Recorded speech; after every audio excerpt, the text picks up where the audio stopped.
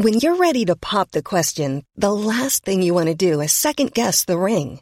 At BlueNile.com, you can design a one-of-a-kind ring with the ease and convenience of shopping online. Choose your diamond and setting. When you find the one, you'll get it delivered right to your door. Go to BlueNile.com and use promo code LISTEN to get $50 off your purchase of $500 or more. That's code LISTEN at BlueNile.com for $50 off your purchase. BlueNile.com, code LISTEN. There's never been a faster or easier way to start your weight loss journey than with PlushCare. PlushCare accepts most insurance plans and gives you online access to board-certified physicians who can prescribe FDA-approved weight loss medications like Wegovy and Zepbound for those who qualify. Take charge of your health and speak with a board-certified physician about a weight loss plan that's right for you. Get started today at plushcare.com/weight loss. That's plushcare.com/weight loss. plushcare.com/weight loss. The Late Lunch with Blackstone Motors, Drogheda, Dundalk and Cavan. Our service departments are open with all HSC and government guidelines in place to keep you and our staff safe. Sales are click and deliver only through our website, blackstonemotors.ie. Stay safe from Blackstone Motors. Happy St. Patrick's Week, everybody. Yes, we've an old day off in the middle of the week. Isn't it great? Looking forward to it. Well, look, we won't be parading or celebrating. We didn't last year either, for that matter. Just listening to the news, a year ago today, the public houses closed. A year. God, it's a long time, isn't it? I'd love a pint. I would. I'd love to be able to go into me local and meet the lads, especially the Wednesday crew, and have the crack. We're keeping in touch on WhatsApp and things like that now and again, but look, it's just not the same, is it? Fingers crossed. Fingers crossed it will happen in this calendar year. I'm hopeful. I'm very hopeful. And indeed, we're going to be talking about it a little bit later on in the show, about the whole area of vaccinations. You're familiar what happened with the AstraZeneca, the pausing of it. Millions of vaccines, those millions are on the way. And Sarah Carey wrote a very interesting column about it in The Independent the weekend. She's a brilliant journalist. She's joining me a little bit later on in the show. What about the year of masks? Ladies, what about your eyebrows? You know, the eyebrows are the most important thing, and they're the one things you can see on the visage in this last year clearly when you're out and about. Elizabeth Oakes is an expert, and she's joining me on the show to talk about it. Leon Blanche is back on Monday. Yes, he's normally here Friday. Why is he here? Cheltenham starts tomorrow. Oh, he's a lovely preview for you. Lots of tips in there as well. You don't want to miss that one. If you're going to have a wee flutter over the next 4 days, Leon with us on the show just after 2:30 today. Maggie Norton was illegally adopted. She's talking to us. She wants to help others who were illegally adopted as well to find their parents, if she can at all, their mums and dads. And that's going to be interesting indeed. If you want to join in the conversation on the show, don't forget the numbers 086 1800 658. You can text or WhatsApp me at any stage, 1850 715 958, if you are going to call into the show. Now, what else was I to say to you? Yeah, just before we begin, there's a real interesting one I saw the weekend. Did you know that in the last year here in Ireland, we have spent, listen to this, an additional €2 billion on groceries? 2 billion, folks, extra spent in the last year. Wonder why is that? Are we eating more? It's because we're not going out more. What's it about? 2 billion? Isn't that some amount of money? So the multiples are doing really well. Just a little story I noticed in the papers over the weekend. Now, beginning the week, let me tell you what we're going to talk about. Paul Gallagher was murdered in July 2014. He was last seen leaving his home in Donamead after 10 o'clock at night on Monday, the 28th of July. His body was subsequently found near Cullen 2 days later by his sister and eldest brother. Paul had been shot 4 times. His killers have never been brought to justice. However, just over a week ago, a man called Sean Barrett was jailed for 6 months for withholding information about the case. I'm joined now on the show by Paul's mother, Ger, and his sister, Marie, who've been speaking about their nightmare that continues 7 years on. Welcome to the show, ladies. Thank you, Jerry. Thank you very much for joining me. Ger, I'll begin with yourself, Mammy. How are you? I've your victim impact statement for a number of days now. I've been going through it in and out several times, and I have to say my heart goes out to you as I read it. Not easier even these years later, Ger. No, very difficult. And when you think yesterday was Mother's Day, and instead of Paul taking flowers to me, I was taking flowers to put on his grave to him. You know, which at 26 years of age, you don't expect to be doing it at any age for any of your children. No, a worst nightmare if ever there were one. Just paint a picture of him for a moment for listeners. What kind of a lad was he? I know he was big into his sport. He was a fine sportsman, wasn't he? He was. He loved hurling. He played football and hurling for our local Trinity Gales team here. He was very good at hurling. They had won the Dublin Féile there in 2000. He was on the winning team. I'm very proud of his gold medal. He was a very kind and caring and happy person. Everybody liked him. He brought so much happiness and joy to our lives. And he was a very sincere and true friend, and he'd always lend a helping hand to anyone who needed him. He was just a lovely young lad, you know, growing up. He's left behind a twin, a son, a 91-year-old grandmother, myself, his mum, his dad, his sister, and his elder brother.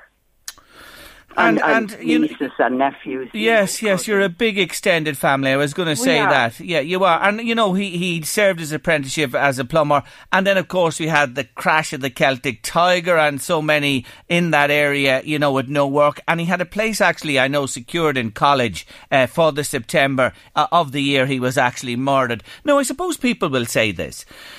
You know, and the question came to me as well. Had he ever any trouble in his life, or did he get into trouble that you knew of, Ger?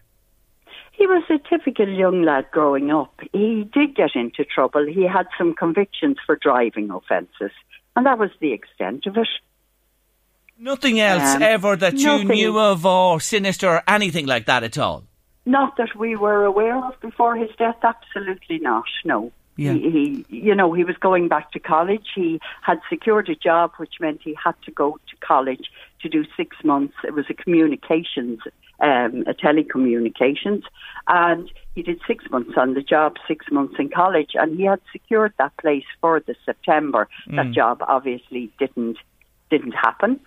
He had worked at odd jobs throughout when the building trade took the downturn, and he was quite good at in the art plastering, you know, for houses and that. But again, that building work all stopped at that stage. Yes, I understand. Now, this guy last week, late the week before, Sean Barrett, 2 years he got 18 months of it suspended, so he'll serve 6 months. You obviously know this lad because he was with your son around the time that he was actually murdered. This sentence that he has received now, are you hoping that this will ultimately lead to the identification of his killers, your son's killers? Well, Sean Barrett withheld information in the first 11 months of the inquiry to the Gardaí. He subsequently told the Gardaí 11 months later that he gave first names of 2 people in the Drogheda area, and he said he had previously travelled to a property in County Louth. He advised the Gardaí to meet one of the men, and one of those men had subsequently travelled with him to Ballymaccan the night Paul was murdered. Sean Barrett would advise that he was Paul's best friend growing up. I certainly only knew Sean Barrett from May 2014, calling to my house. Right, so his claim is don't sit comfortably with you, that he was not lifelong. 100%, no. My twins would have known him from around the area, but not as best pals or anything. He didn't go to school with them. He didn't play hurling, football or soccer with them. Okay. And just to let listeners know, on that fateful day, night and evening time, all around that date, Sean and your son and 2 other gentlemen travelled to near Cullen, where ultimately your son's body was found. He has been convicted of withholding evidence. I can't assume anything. Does he know these guys? Do you believe he knows the people? You said he gave 2. Did you say 2 Christian names or a full 2 name? Christian names. Yeah. It was announced. We only found this out in court last on Friday the 5th. He gave 2 Christian names to the Gardaí, and I think an address or directed, the name or the address of the property. The DPP have not procured any or sent out any charges with relation to a murder charge with that information, and that leaves us distressed. Yes. He did apparently give information 11 months later. Do I think he knew them? He says he knows one of the men. He said he had travelled to that house with Paul on a number of occasions. Now, the night that they drove to Ballymccann, Sean Barrett drove my son there, and they picked up the two men at the crossroads in Tullyallen, which would lead you to ask, why didn't he pick them up in Drogheda? He picked them up in Tullyallen and drove out some 12 kilometres out into the countryside, very remote area. So there's a lot of things don't fit with you. That's there's basically a lot of information needed, absolutely. And I would appeal to anyone. And you may have seen the blue Subaru Impreza. The detectives are looking for information on that car, which was seen in Drogheda on the night of Paul's murder. That car may not be from Drogheda, it may be from another area, but if anyone has information, it was in Drogheda on the night of the murder, and it is, the Gardaí are looking for information in relation to it. And I'd also ask, people may have small bits of information that they don't think is relevant, but no matter how small the information is, it may have a huge impact on the investigation. Yes. And it may, there's a person or persons going out there at the moment who are involved in my son's murder.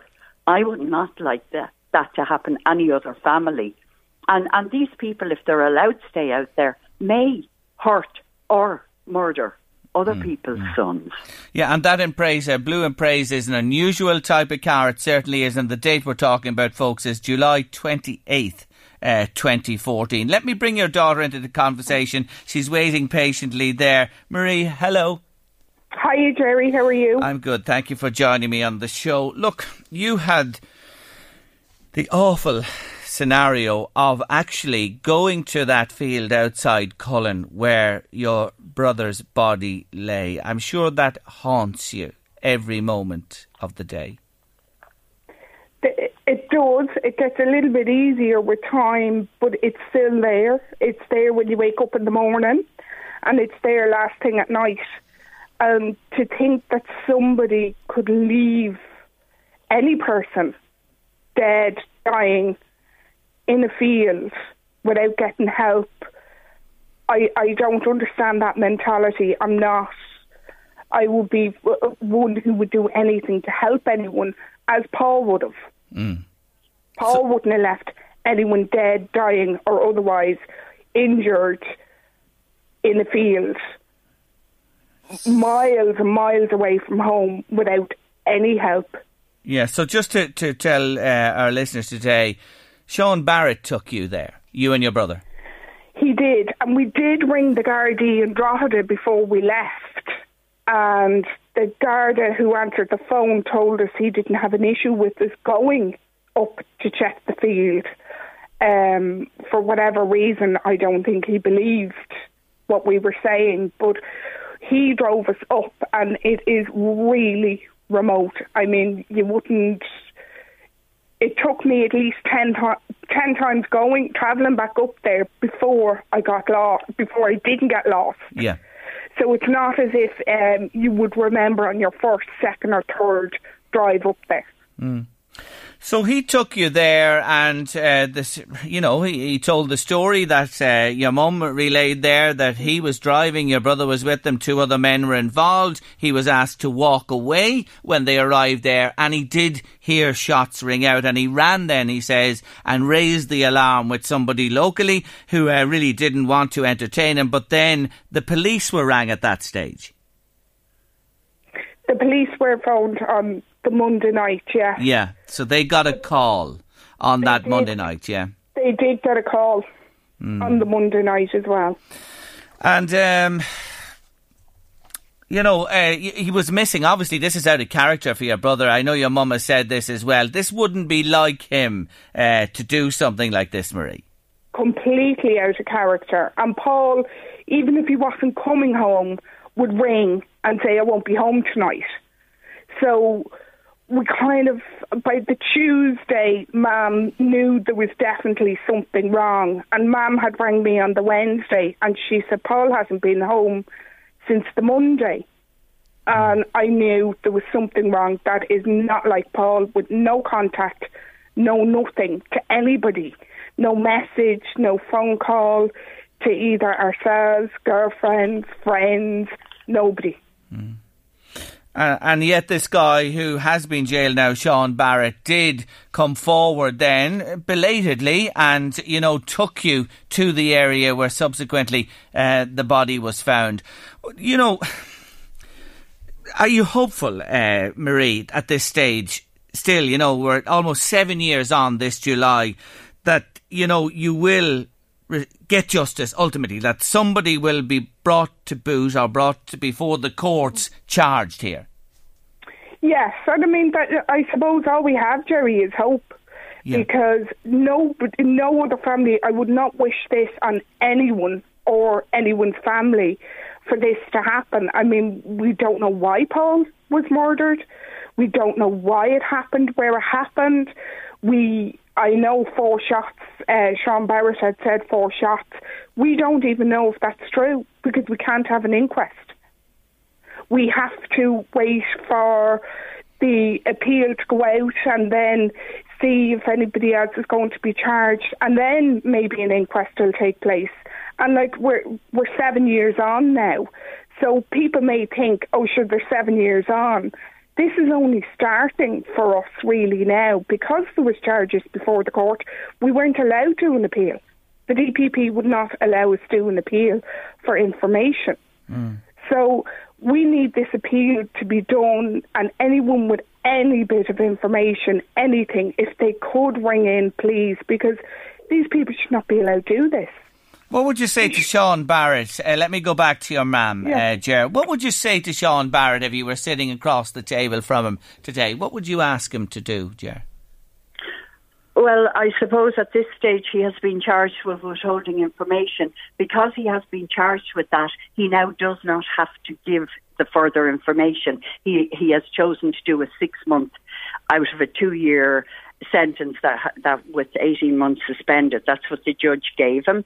He has decided to continue really withholding any further information. He certainly has far more information, as do others.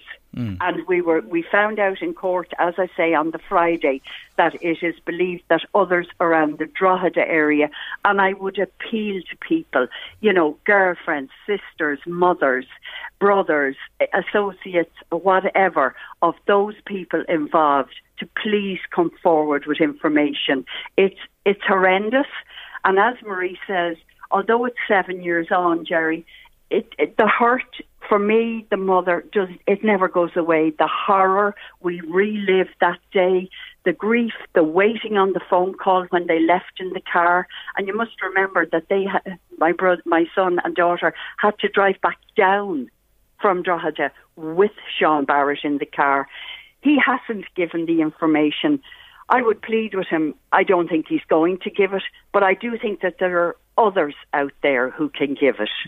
Sometimes, you know, a conscience does awaken, you know what I mean, in people. Yes. I'd never give up hope on that might not happen. But the reason you're both with me today is because we are here in LMFM radio in the heart of the area where your son's body was found 7 years ago, and there are people listening today who may have information. And we hear what you're saying, and you feel exactly the same, Marie. You're just making this appeal from the heart today. Yes, exactly the same. Anybody with information. No matter, Jerry, how small they think it is, it could have a huge impact. And it's the Gardaí in Navan or any Garda station on the confidential line. Yes. And Gardaí have said that anyone giving information will be treated totally with sensitivity and confidentiality. You want closure. I'm listening. That's what basically I'm hearing from both of you today. You want to know what happened, you want closure, and you do want those who oh my God, ended a young man's life to be charged and brought before the law in this country. I hear everything you're saying. I have the numbers here today. I wish you well, and I do concur with what both you say. You wouldn't believe it, folks, but even a small piece of information can sometimes unlock the door, and this investigation will move on. I think of you and I wish you well, and I hope that this information comes sooner rather than later to help with the shocking predicament that you still find yourselves in today. Geraldine and Marie, thank you so much for joining me on the show. Thank you very much, Jerry. Take care of yourselves. Bye-bye. Bye-bye. Isn't it shocking? You know, when somebody their life is taken and the family don't understand why. These people genuinely do not know. They do not know why. I'll give you those numbers. Navan Garda Station is 046 9036 100. That's 046 9036 100. Navan Garda Station, or at any stage. Confidentiality guaranteed on the Garda confidential line 1-800 666 111. That's 1-800 666 111. If you know anything, please pick up the phone and call. You know the way you be slagging me about the royal family. Well, listen to this, just to put it in perspective, the royals and the interest here in the Republic of Ireland. Did you know that more people watched the Oprah interview with the royal family than watched the All-Ireland hurling final in Ireland last year? Fact. When it was on last Monday night, Claire Byrne Live, very popular show, attracted an audience of 145,000 viewers. At the same time, on Network 2 or RT2, whatever you call it, 725,000 people tuned in to watch Oprah and the Royals. I rest my case. Is there an interest in this country? Sure, there's an interest in this country. A big interest. A lot of people don't like to admit it. Now, I'm not saying, listen, you can be Irish to the core and have an interest in the royal family. Some people think you can't be like that, but you can indeed. But some people might think it's a contradiction. Perhaps it is. But there you are. More watched that than the All-Ireland hurling final. And Claire got a battering last Monday. God almighty. She did indeed. Anyway, she's back on this evening. I'm sure there'll be plenty about the vaccines. We're talking about it a little later on the show as well, and more besides. And I've an update on Slab for you. He was 16 on Saturday. Happy birthday, Slab. I've been talking to his mum, and I've an update on that and more besides for you a little bit later on in the show. Let's been on to say, Jerry, I heard you mention there 2 billion more spent this year on groceries. In my opinion, the reason is that people are actually cooking more at home. And with restaurants closed and people staying at home, they have more time. They're learning to cook, Jerry. It's really, really good. And perhaps even they're cooking at times instead of getting a takeaway. Thank you indeed. And that's a very good point and well made indeed. I was just thinking, I was trying to remember, a year since the pubs closed, where did I have my last pint? Do you remember where you had your last pint? I'm sure maybe people have it written on a calendar where they had their last pint. Bit of crack. Where did you have your last pint? Do you remember? It must have been this weekend, before the Patrick's weekend last year. If you care to tell me, 086 1800 658, you can WhatsApp or text me. I could call in as well on 1857 15958. Don't anybody tell me they had their last point this weekend gone past or recently, because that will really annoy me if I hear something like that.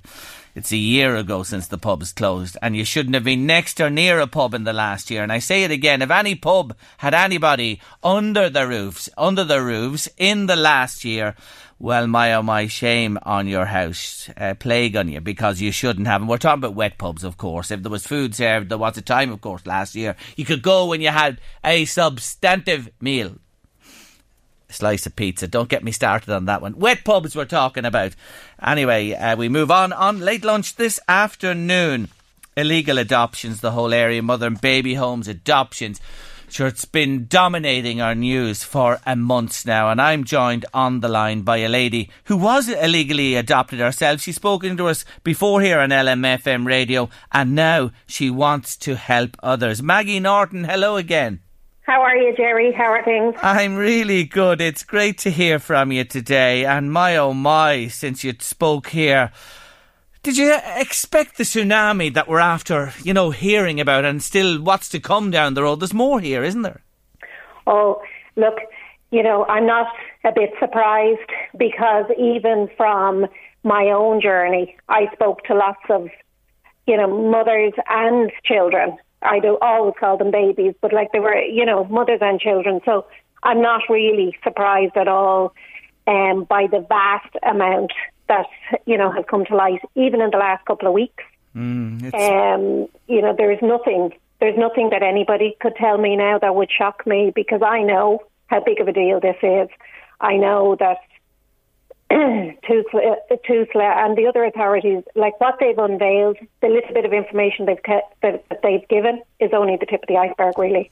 Yeah, I suspect myself, that's why I said that there really is a deluge more to come. Just remind our listeners again about you. 1972, you were only 3 days old and you were handed to your adoptive parents in a car park.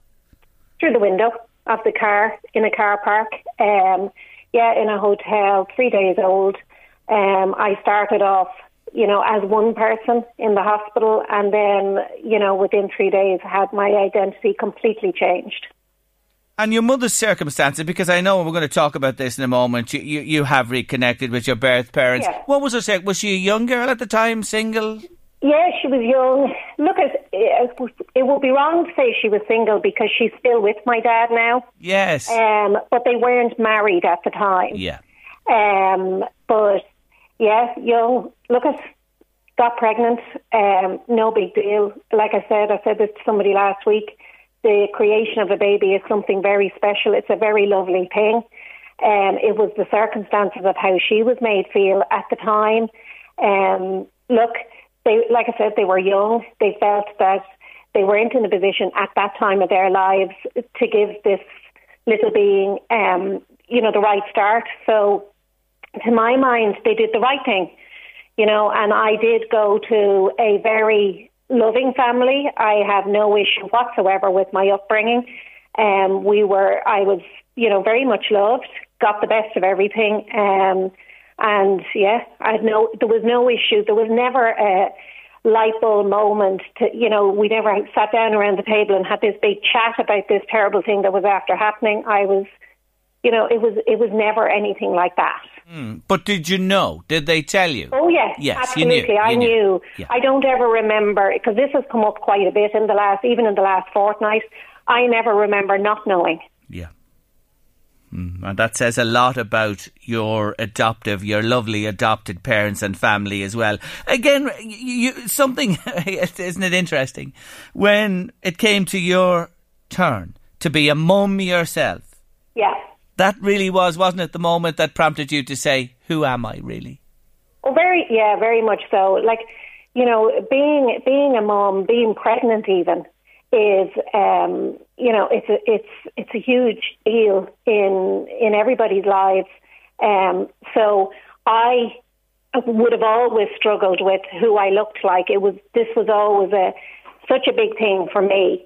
And all of a sudden, I was going to create, along with my husband, this, small baby who was going to look like one of us, or both of us, or have the characteristics. And I always longed to know who I looked like, because I knew I had to look like somebody.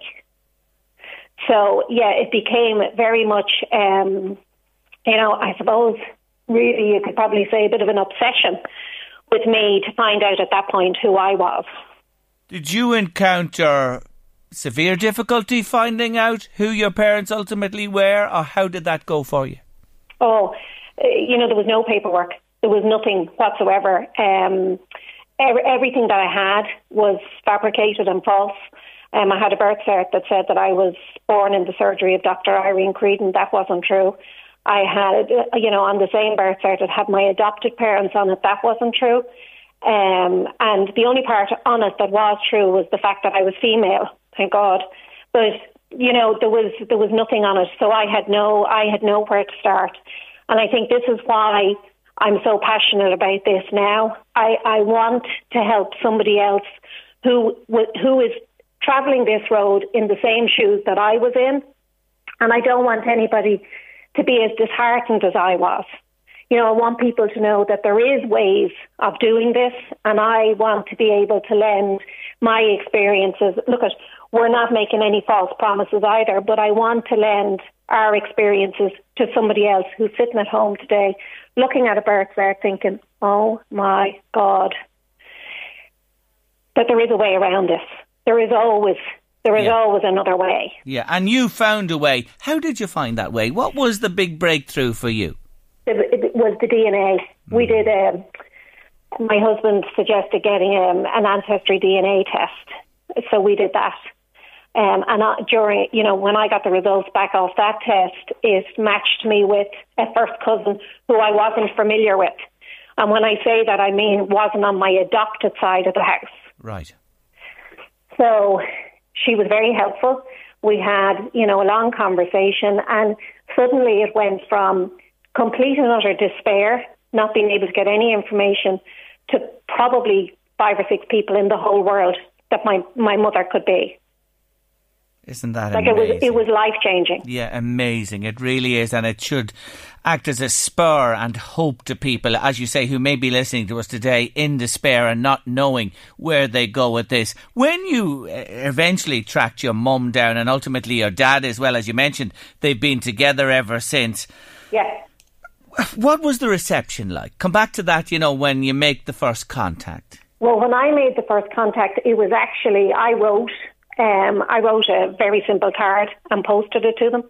And it was actually my dad that made the first contact back with me, which to my mind was, a very brave and courageous thing to do, because I know from the men I know, they would have been saying, oh no, this is not for me now. I'm out of here. So he did make a very brave move and make that call, and completely accepted me for who I was, for what I was, right from the get-go.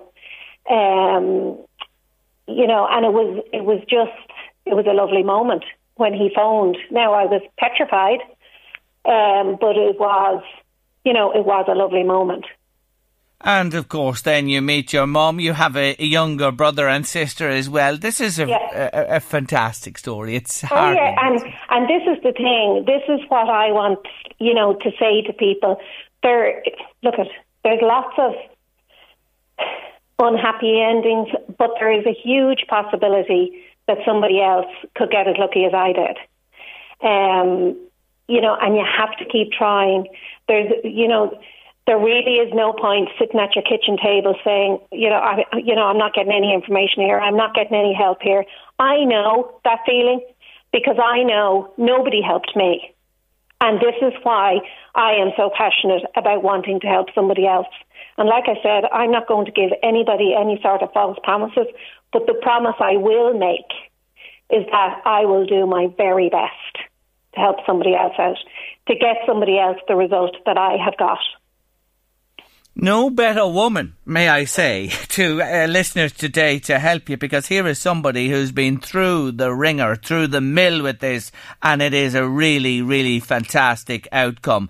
Today, for your own family, especially your children as well, to have that circle closed is priceless, Maggie. Yeah, and actually, it's funny because my kids look very like my brother's kids. Now, my brother's kids are a good bit younger. They're really only babies compared to the age group of my two. But they're absolute ringers for each other. And even when I see his children now as babies, and I look back on baby photos of my two, they're, it's uncanny how alike they are. Yeah. So it is. Look at it. It is a great result. It's a result that can happen for somebody else. And I just think I would appeal to anybody out there. Don't sit at home today thinking, this has never happened for me. I thought that. Yeah. I thought that. But it can happen. And it can happen for somebody who's sitting looking at a birth cert, and it might be the only document that they have, and realising that it's false as well. Please don't get disheartened. come forward. Let us try. How do people get in touch with you? Because this is now a passion of yours. And I want to say again, just to reiterate some words you said there, you're going to do your best. You can't guarantee. There's no even guarantee you can take on every case. But if people want to get in touch with you, because this is a project now that you are working on into the future, how do they get in touch with you? Well, at the moment I'm working, we're in a very early developmental stage with a company called WaddellMedia.com. Yeah. We are going to try and make a documentary out of this, insofar as to see, regular people try to work their way through this, to give everybody a little bit of hope out there that the regular people can do this. Yeah. So we're working alongside with them, a great team of men and women. There is nobody going to, arrive with a camera at your door. We certainly don't want to intimidate anybody. We just want to help people. And actually, the media company are as passionate about this as I am, because we have been speaking for, nearly the best part of a year.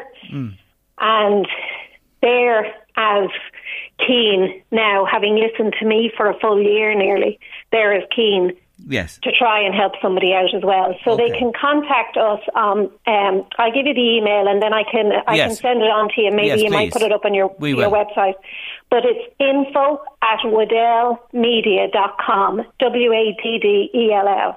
Okay, lovely. It's very simple, that, at waddellmedia.com. Okay. And look, even if they Google Waddell Media, they'll get the email on there. If they, if somebody is sitting there without a pen. But look, the message is just come forward. Don't be sitting disheartened.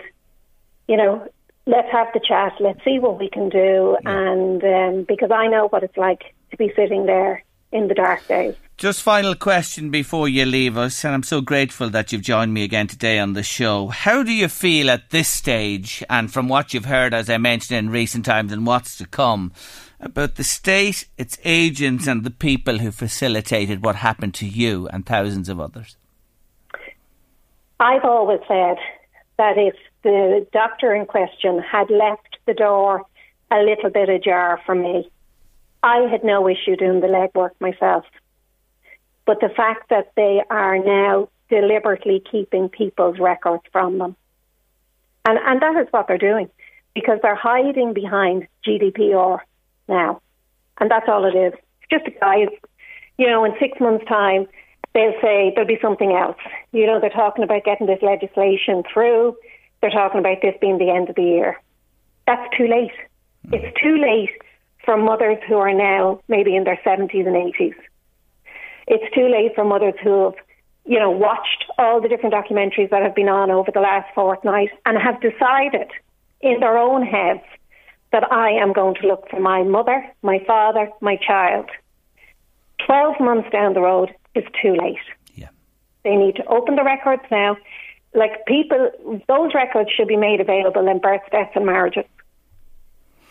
Full stop. Simple as, and I couldn't agree with you more. I say here to that. Just before you go, Kathleen Tute, we spoke to Kathleen about her story in recent times as well, and Kathleen's just messaged me to say she's listening to you today and says, well done to you, Maggie. You're so right. Never ever give up. It took me 55 years to find. Yeah, and look, I've spoken to Kathleen, message-wise and all that, and it is people like her who are just so dogged that say, we are not going to be bet down by this. And the main thing now, the message to go out to the government now is that we are not going to go away. This needs to be brought to a head. They're talking about this. I'm on my third Minister for Children. Yeah. And they've all promised me all sorts, and I'm still, rewriting the same emails. And this is not for me, because I know my roots now. This is for other people, because I know the journey they're on. I know the tears they're crying. I know the roads that they're going to have to travel in order to get their own information. They're not interested in looking for anybody else's information. They're just looking for their own. And it is an absolute entitlement, may I say, to finish. Maggie, you're fantastic. info@waddellmedia.com. That's WADDELL media.com. Get in touch there if you're affected or you are somebody who has been illegally adopted and you do not know who your parents are. For the moment, Maggie Norton, thank you so much. Thanks, Jerry. Take care. Bye-bye. Isn't she a wonderful lady? She really, really is a fantastic woman. Again, I say to you, info@waddellmedia.com if you want to get in touch and follow up on what we've just been chatting about. Late Lunch LMFM Radio. If you're just joining us, welcome to the show. If you're listening on the app, great for you. Your smart speaker, on the radio, wherever, online, lmfm.ie. We're delighted to have you with us this Monday afternoon on Late Lunch. Still to come, we're looking ahead to Cheltenham. If you're thinking of having an owl flutter now, look, there's a little one.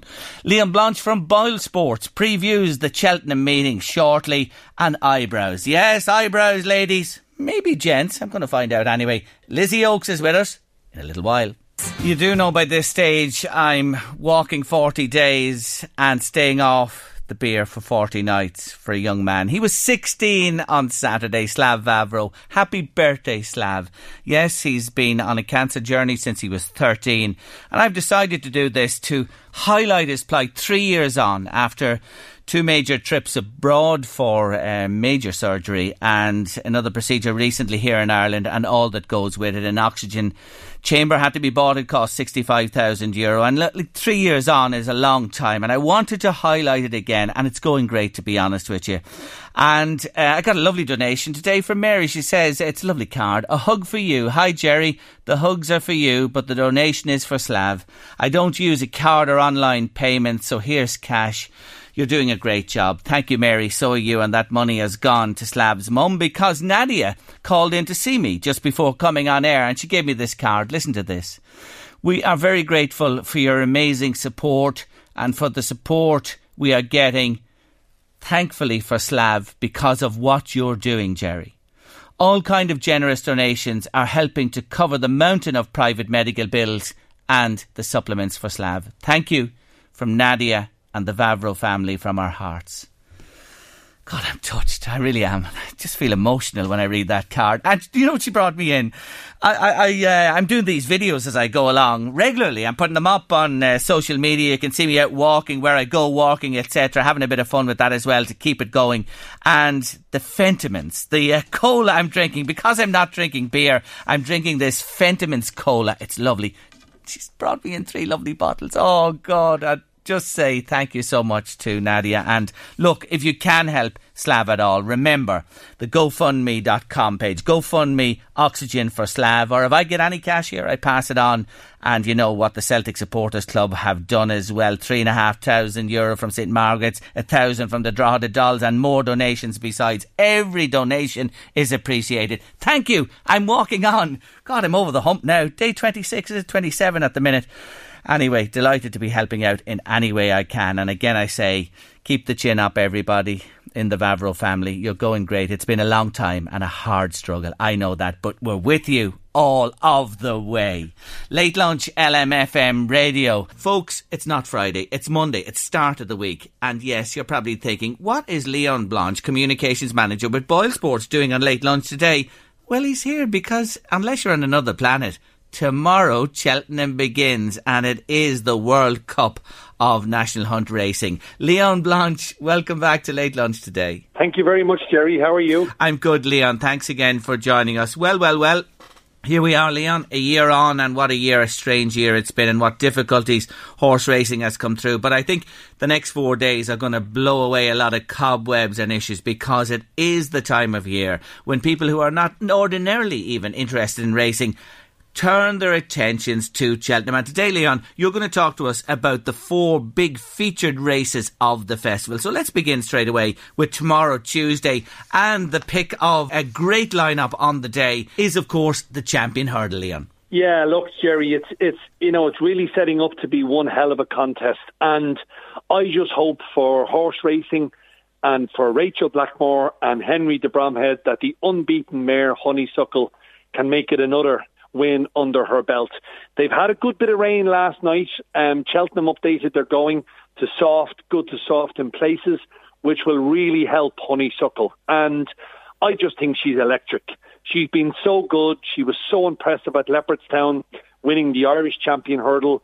I think she can add the UK champion hurdle to that crown. She is favourite at around about 5-2, but I think she merits being favoured. And the big thing that herself and last year's winner, Epatante, will receive from all the geldings in the race, they get £7 of a mare's allowance.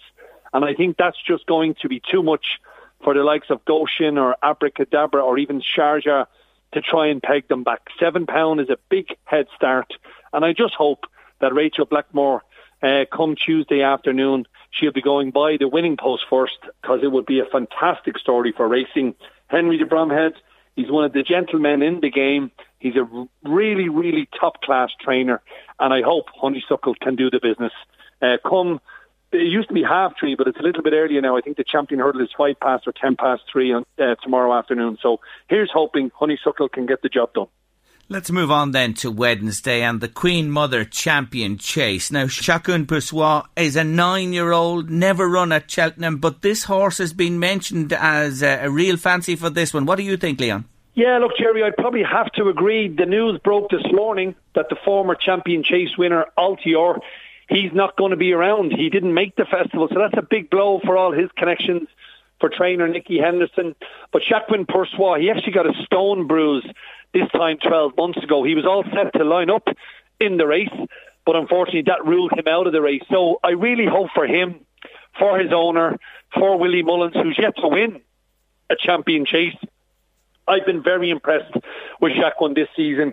He started off in Cork, then he went to Leopardstown at Christmas. He went back to Leopardstown for the Dublin Racing Festival. And in my opinion, he seems to be getting better and better and better with every run this year. So I hope, fingers crossed, he gets there.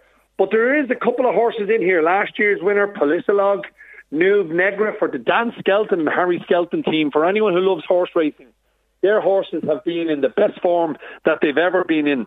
And he's had a tremendous season, and he's bound to leave Cheltenham with a couple of winners. The other interesting runner is Put the Kettle On. We're all well used to doing that, Jerry. She won the Arkle last year. She's a 10-1 chance. She could be the each-way play if you don't like backing favourites. But I have to say, I do feel Chacun Pour Soi will win the Champion Chase on Wednesday afternoon. I think I'll have a little flutter on Put the Kettle On. I just love the name. Why not? And look, Jerry, also because we've got our declarations in now for Tuesday and Wednesday, I think another couple of kind of big races that people should be looking at for tomorrow. The Supreme Novices Hurdle, which is the first race that's due off at 1:20. I'm going to give you a horse each way. It's called Blue Lord. It's around about 9 or 10-1. Trained by Willie Mullins. I think that horse can run a big, big race. And I think also another horse that should go close. And I'm expecting a big run in the final race tomorrow, Ascari at 10. It's trained by Denise Foster now. 4-1 chance. I think Ascari at 10 will go very well in the 450 on Tuesday. Switching over to Wednesday because we know who's running. The other Grade 1 action on the card is the very first race of the day. It is the Ballymore Novices Hurdle over 2 miles 5. I'm just going to go with one here that I think all Irish eyes will be hoping that Bob Ollinger can actually go and win the Ballymore, because I just think he looks an exceptional young talent, and hopefully we'll see him on the racetrack for many years to come. So in the Ballymore, I'm going to go for Bob Ollinger. That's obviously due off again at 1:20 on Wednesday. And the final Grade 1 action, if you like your seafood, here's a name that you definitely want to keep an eye on for the next couple of years, Monkfish. He has been absolutely brilliant so far this year, and I think he's going to win another Grade 1 and win the Novice Chase, which is due off at 1:55 on Wednesday. Got plenty there for people to mull over, Leon. Now let's move on to later in the week where, as you said, declarations haven't been finalised yet. Thursday, the Stayers Hurdle is the big one, and there's two names jumping off the runners there at everybody, Thyme Hill and Paisley Park. Do you go along with that? Yeah, look, absolutely. I think Paisley Park, he's a tremendous horse. I think when he won the Stayers Hurdle back in 2019, I think a lot of people felt this guy was going to dominate the division for the next 3 or 4 years. Unfortunately, things didn't go to plan last year. The trainer has come out and put up a very solid excuse for what went wrong, and he's a worthy favourite. But you know something, Jerry? There's a horse I've been keeping an eye on, and he's kind of come under the radar a bit. They supplemented him to win a Grade 1 at Christmas at Leopardstown, and a horse called Flooring Porter. What a fantastic name. He's around about an 8-1 chance, trained by Gavin Cromwell in County Meath, and I actually think this horse, people are not giving him enough credit. Gavin Cromwell is a brilliant trainer. He's actually a farrier by trade, but he's well able to train horses. I think this Flooring Porter, each way at around 8-1, that would be my opinion for the Stayers Hurdle. Now we move on to Friday and the final day of the festival, and of course the Gold Cup. Everybody wants to win the Gold Cup, and it seems this year, Leon, there's only one name in town, Al Boum Photo. Look, absolutely, Jerry. A lot of people are kind of giving out about this horse, that we only see him at Tramore on New Year's Day and then he goes to Cheltenham. But sure, why would you change it if it's worked the last 2 years? He's trained by a genius in Willie Mullins. He's ridden by one of the best jockeys out there in Paul Townend. And he's trying to emulate the great Arkle and Best Mate, who have won 3 Cheltenham Gold Cups in a row. I just think Al Boum Photo, he is the one that they've all got to beat. They really do have to try and get to him. Very interesting, Royal Pagale for Venetia Williams has decided to go for the Gold Cup over trying to tackle the novice events. So it's going to be very intriguing to see how he runs in the big race. And another horse that I think has to have a huge chance is a Plutard, who of course won the big 3-mile Grade 1 at Leopardstown over Christmas. But I'm with you, Jerry. I'm sticking with Al Boum Photo. It would be fantastic to watch at 3:05 when they line up on Friday afternoon. If he could win 3 in a row, I think that would be absolutely tremendous for the sport of horse racing. Has Leon Blanche a nap of the meeting for us, just to say, look, this is the one I'm going to put my shirt on? I'm putting you on the spot, Leon, now. Okay, well, look, if I had to give you, I'm going to give you 2, okay? I'm going to give you one tomorrow, Ascari at 10.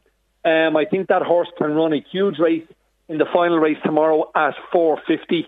And one, maybe for the each-way guys out there who like a little bit of value in a tough enough race, but I'm going to go for Galopin Des Champs in the very last race on Friday, due off at 10-5 in the Martin Pipe Hurdle. It's a 12-1 shot. I think it's a very good each-way bet. Galopin Des Champs. And Leon, just before we go, I mentioned at the start, it's been a difficult time for racing in recent weeks and months, and especially here in Ireland. Now we've a fine contingent heading over there. What are your thoughts on top trainer for the meet and number 1 jockey? Yeah, look, I think the Irish are going to be well represented. Some horses have moved only a couple of weeks ago to change stables, so none of us actually know, Jerry, how that's going to pan out until we see them on the racetrack. But I think Willie Mullins, he's got a really strong team once again. It's not very original, but I actually think Willie will go close. But you know, someone that might just upset the apple cart a little bit is Henry de Bromhead. He's a 10-1 chance to be top trainer. And I just think with the ammunition he's got going into this year's festival, he could pull off a little bit of a surprise in that award. But I'm going to stick, I feel, with looking at the kind of winners and looking at the actual types of rides that each person has. I just probably think Paul Townend might just pip Rachel Blackmore for top jockey. But it's going to be really intriguing. I just hope from an Irish perspective we get 15 winners, which will mean that Great Britain will only be able to get 13. It'd be great to continue our history winning the Prestbury Cup. It is a great rivalry. It's a very friendly rivalry. But I'm hoping that Ireland can get the 15 winners that they require. Leon, fantastic. There's loads there for listeners to be going on now. You're set up, folks, now. Leon Blanche has pointed you in many directions there. It's over to you now to do the business. Leon, it's been terrific. I wish you all an enjoyable festival and everybody involved. And, of course, it is one of those great sporting events of the year. Leon Blanche, Communications Manager with Boyle Sports. Thank you so much again. All the best, Jerry. 21st of December 2019, Jerry, was the last time I had a pint with my son. There, somebody knows the exact date in a pub, in a wet pub. Now, somebody was on to us to say wet pubs weren't closed. Wet pubs with no food offering. You had to have the food offering, Maria, were opening. But wet pubs have been closed. Wet pubs have been closed for almost the duration since last year, completely. That's my understanding. Wet pubs, if you didn't have food, and some places just didn't bother. They said, we're not doing any food at all, so they stayed closed. Anyway, the 21st December 2019, another one there in Leonards in Carduff, Jerry, on the last Sunday before the lockdown. That was yesterday, a year ago. A truck driver's been on, listening to us today. I've had pints in Rotterdam, Milan, Rome, Barcelona and Madrid. It's well for you. Through the year, as I've been in those places, he or she says to us. Another one there, Maguire's in Kells, 12 months ago, Jerry. I remember it as if it were yesterday, says a listener. 9th of March, the Hunterstown Inn, says Joan in RD. Jerry, I'm having a pint at home here listening to you at the minute. That's from a can, I'm sure. Has to be, unless you have your own setup. And a late Cheltenham bulletin. Just saw a picture there. Darver Star being loaded into the horse box, heading for Cheltenham. Will run on Thursday in the 1:30. The 1:20 on Thursday. And Simon Fagan says each way. So there you have it from the horse's mouth. Another late tip for Cheltenham. She's back with us. She now has a PhD in primary and secondary education. Louise Walsh, welcome back to the studio. Thanks, Jerry. Glad to be back. Glad to put the books away. Was it tough? Oh, yeah, it was. It was tough. Between fractions and decimals and countries of the world, and the little fella was just bored to tears and wanted to play all day. And you saw the Lego photos. We did. Oh, I only found the last piece of it last night. We're going to be talking about that on Thursday, just to tell listeners. Leave that till then. We'll leave you thinking about that. Anyway, you're glad to be back in. Yeah, I'm delighted. Yeah, it's been a long time. It really has. And not easy when you're trying to juggle work and education and everything else that goes besides. Anyway, she's back in the hot seat with us today. Back to annoy you, Jerry, in person. Well, I'll tell you, the last year didn't stop her annoying me either, because the phone just never stopped ringing, night, noon and morning. But that's her job, of course. I'm a kid, that's my job. Remember that from a very famous movie? Yes, wasn't it Uncle Buck? Yes, that line came from. Anyway, great to have you back with us. And by the way, you suggested our next guest to me, haven't you? That we talked to our next guest. Tell us what your thinking was about this. Well, it was basically that everybody was wearing face masks, and women love their lippy and their lipstick and their lip fillers. And when you walk out now, when you go out shopping or whatever, you only see people's eyes. That's all. So I just thought, this next guest could be very informative in what women are doing now to try and look good with face masks. Well, let's have a chat with her. She's on the line. Elizabeth Oakes, hello again. Hi, Jerry. How are you? I'm very good. Well, when it comes to brows and more besides on the visage, you are the expert. You heard Louise there, what she's saying about this. What are you hearing? I know, look, you're not open for business at the moment, but are you hearing this as well, that the brows have become now more important than ever? 100%. It's actually unbelievable. We've been inundated with queries regarding when can people get their eyebrows done again. Now, I specialise in what's called permanent makeup. So permanent makeup, synonymous terms for permanent makeup is medical micropigmentation, fee-brows, microblading, semi-permanent makeup. They all mean the same thing. Basically, when you come into us, we design on your eyebrows to specifically suit the proportions and structure of your face, and then, for want of a better word, we tattoo the eyebrows on. So that's you sorted. Jesus, it's a pity I didn't realise this a long time ago. I don't think fellas, look, come on, tell me this honestly. Fellas don't give a damn really, do they, about their eyebrows? Well, you'd be surprised. I do have quite a few men come in to get the eyebrows. Now, people have it done for different reasons, Jerry. Like a lot of women, after they have kids or go through the menopause, they tend to lose their eyebrows. The eyebrow hair just tends to fall out. Now, a lot of women tend to blame themselves and think, I overplucked as a teenager, or I shouldn't have waxed them, or things like this. But to be honest, it's a natural thing, and it just happens that women's eyebrows tend to fall out. A lot of the men that I would have coming to me would be men maybe that have alopecia. Right.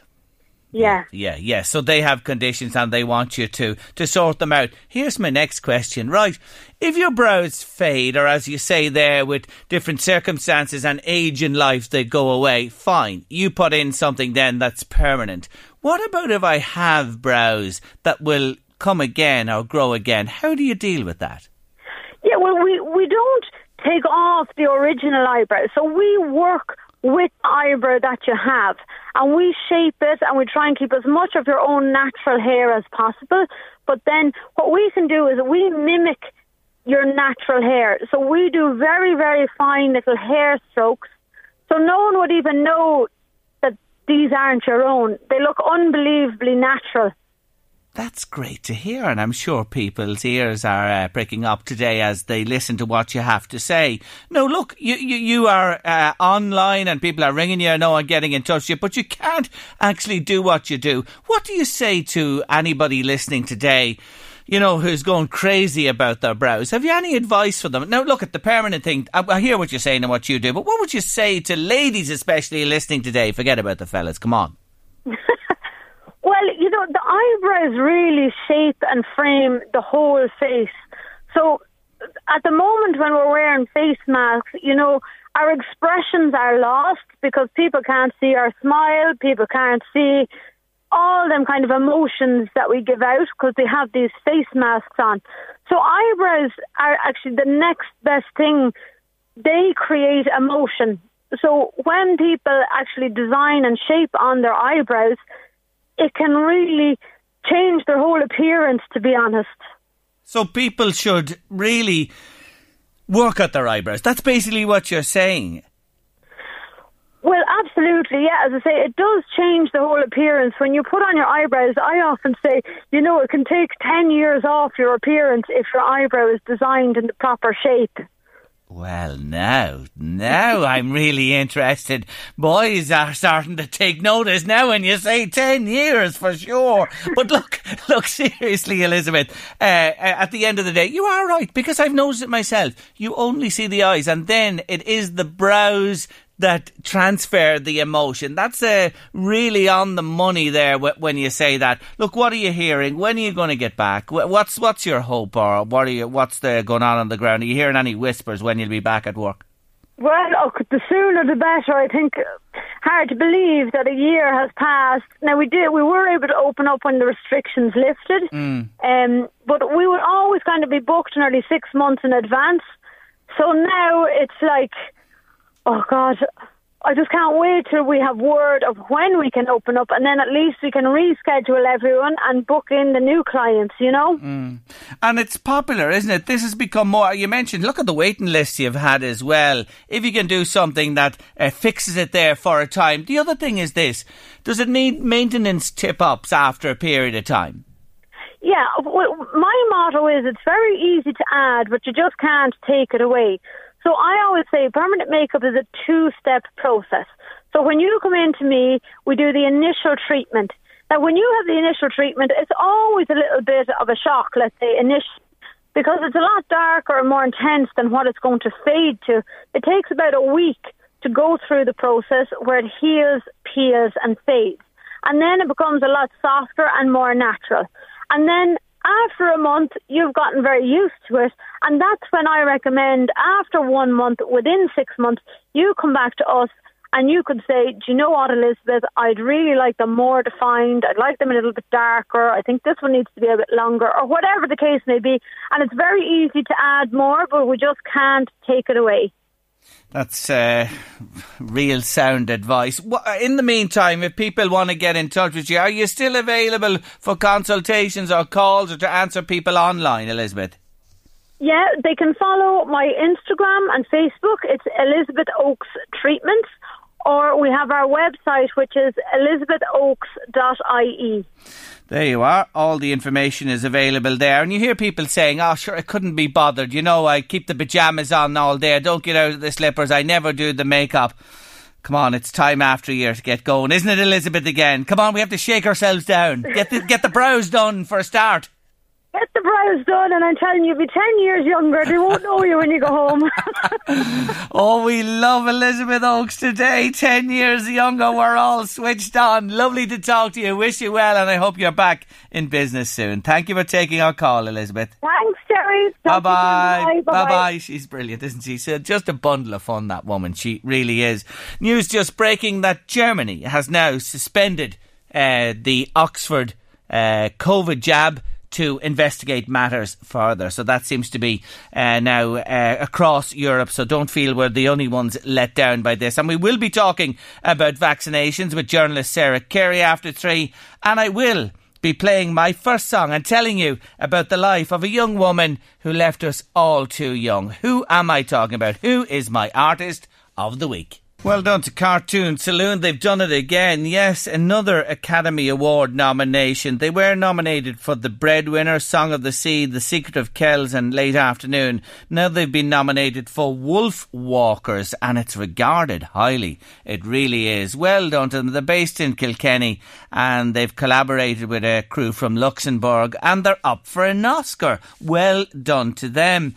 Listen to this, Jerry. I was adopted for 60 years. I thought I was alone, but when I went looking to see if I had brothers or sisters, I found that I have one brother and 2 sisters. But Jerry, you have to be prepared for what you find. I'm very happy now. Don't give out my name. No, I won't. Lovely to hear from you. We're all in our 60s now and delighted that we've found each other. Thank you indeed for that lovely message, and that following on from our conversation about illegal adoptions with Maggie Norton earlier on in the show. Now, my artist of the week. You've guessed, a few of you have guessed, but sorry, you're not on the mark. But one woman is. Mairead picked it up, and the clue was very general, I have to say. Yes, my artist of the week is Amy Jade Winehouse. She was born on the 14th of September 1983 into a Jewish family in London. They were a musical crew. Amy's gran and uncles were all accomplished jazz singers and musicians. Her dad, Mitch, sang Sinatra songs, and it was her grandmother, Cynthia, who encouraged Amy to develop her incredible vocal talent at the Sylvia Young Theatre School. Her parents separated when she was 9. She actually lived with her mother, Janice, and stayed at weekends with Mitch. She bought a guitar when she was 14 and began writing her own songs. She became, did you know this, an entertainment journalist. That seemed to be the career she was following, working for the World Entertainment News Network. But it wouldn't be long before she became the one being written about by others. Amy became the featured female vocalist with the National Youth Jazz Orchestra in the UK. And then a friend sent a demo tape to an artist and repertoire person, and Winehouse was signed up immediately by Simon Fuller at the age of 19 in 2002. She released her first album called Frank in October 2003, and it achieved platinum sales. And Amy was nominated for many awards in 2004 and indeed made her debut at Glastonbury. Her career was really on an upward trajectory at that stage. So today, Amy Winehouse, what am I going to opt for? Yes, here it is. It's her signature song.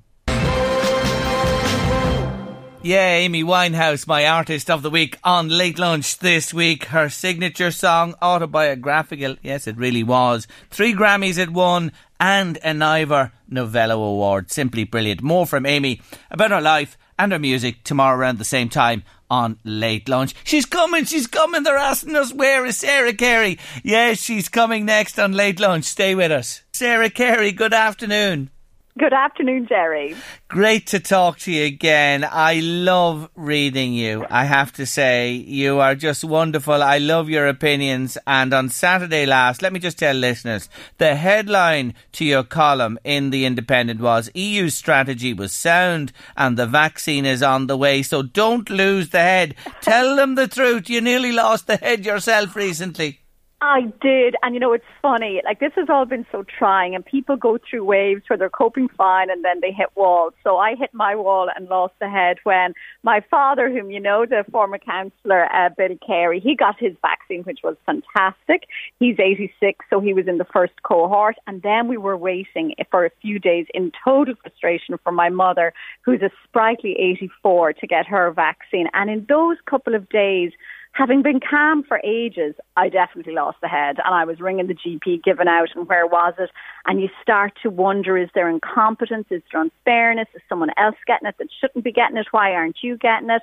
And then, of course, she got it, and everything was fine. And it was a real lesson for me, Jerry, in how the closer you get to this, the harder it is. And it doesn't do us any good to be panicking and wondering what's going on. The call will come and we will get our vaccines, and we just have to keep the head. And that's despite, as you know, isn't it just such a moving feast, Sarah, even since you wrote this. Look what's happened with AstraZeneca. We've halted it. Germany have just announced a number of countries. But we have to say again, this is just a precaution. I think everybody's trying to tell people this. But you're right. Do you know what it's like?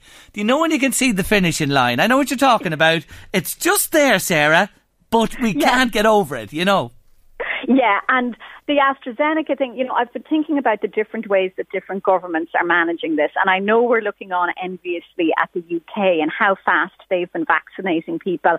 And indeed, my husband is from Belfast, so his mum and 3 sisters have all had their first shot off the vaccine for different reasons. But, the Tories have approached this in a completely different way, and they got lucky. But I'm not sure it's a way that actually Irish people would want it managed. So they went in very early, banking everything on AstraZeneca, and so they approved it early before the European Medicine Agency had done it. And then they did things like where they've given 11 million people the first shot, but not the second shot yet, because they believe that it's better to have more people kind of 3/4 immunised than a smaller group of people 100% immunised. But we've been taking a slower approach all the time. And that's, on the one hand, deeply frustrating. But it does mean that people know no one is rushing this because there's a panic on. We are doing things the safest possible way.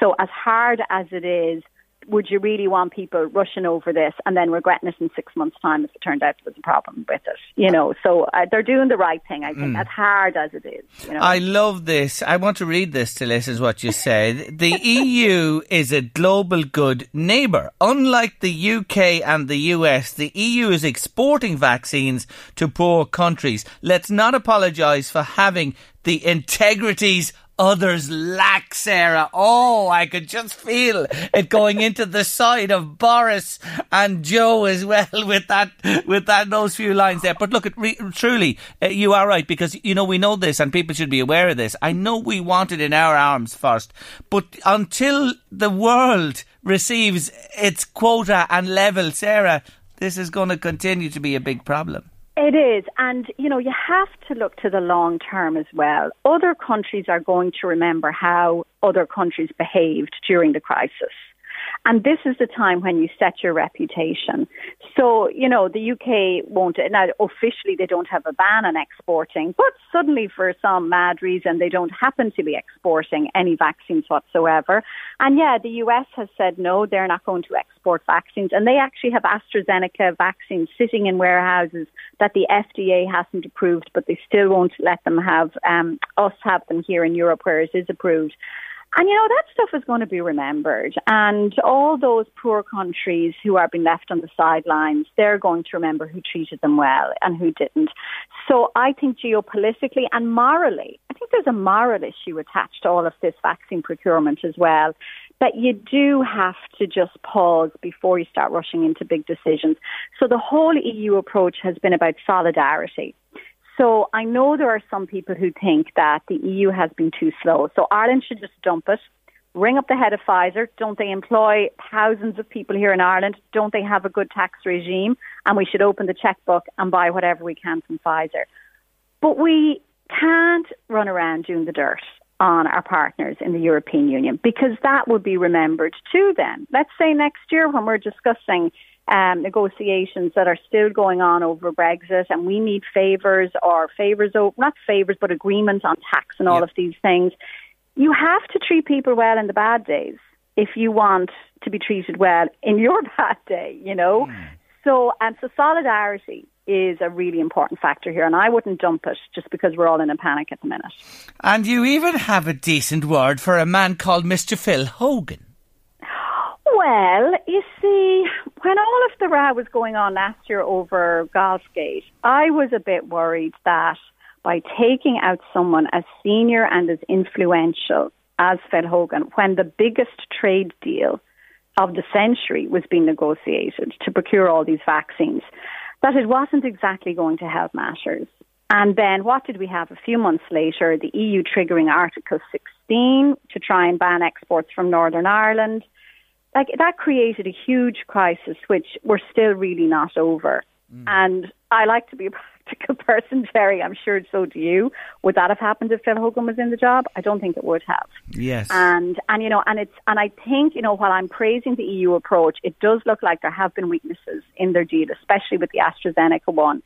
And he was the guy in the job and doing it very, very well by all accounts. And was it wise to take him out when we were all in a rage about golf, you know? So just something to think about, I suppose, isn't it? Yes, and there was a queue to take him out, so we know that anyway. Sure, Phil didn't worry too much about people who didn't get on with him, but there you go. Anyway, you make an interesting point indeed. So the message today is, look, we're nearly there, just bear with it, Sarah. And I think that's, people want reassurance on this, especially when you're hearing these things coming at us every few hours to say, oh, look at this has gone, oh, we can't have that. You know what I'm talking about. Yeah, and you know what? The worst thing you can do actually is they call it doom scrolling on Twitter. I don't know how many of your listeners are on Twitter. Hopefully not too many of them, because it's a desperate waste of time. But I'm on it, and you can just scroll down the page with all these negative comments, rumours about what other countries are doing, that some country is getting extra vaccines that they're not entitled to. And it does you no good, particularly when I have checked in and researched all these things that are being said, and I've researched them very carefully, and it turns out 95% of it is all rubbish. So it really, really is. I spent about 3 hours last week calling Brussels to try and find out about a supposed deal that Malta had got, and that Malta got extra vaccines. And when I looked into it, of course, there was nothing in it. So, you know, the weather's getting lovely and mild now, and there really is a lot to be said for going out for a walk and with your LMFM being streamed on your phone. Good woman! You're saying all the right things, but you know what I'm thinking here just before we go? Yeah. The most hated man in the world is probably the fella who invented the atomic bomb, because of the absolute destruction that could cause and may cause in the future. I'm starting to think the fella who invented the World Wide Web has a lot to answer for. Well, you know, I try to be balanced about everything, and the web is amazing. Like, I can sit here and do a lot of research, I know. and a lot of work from home.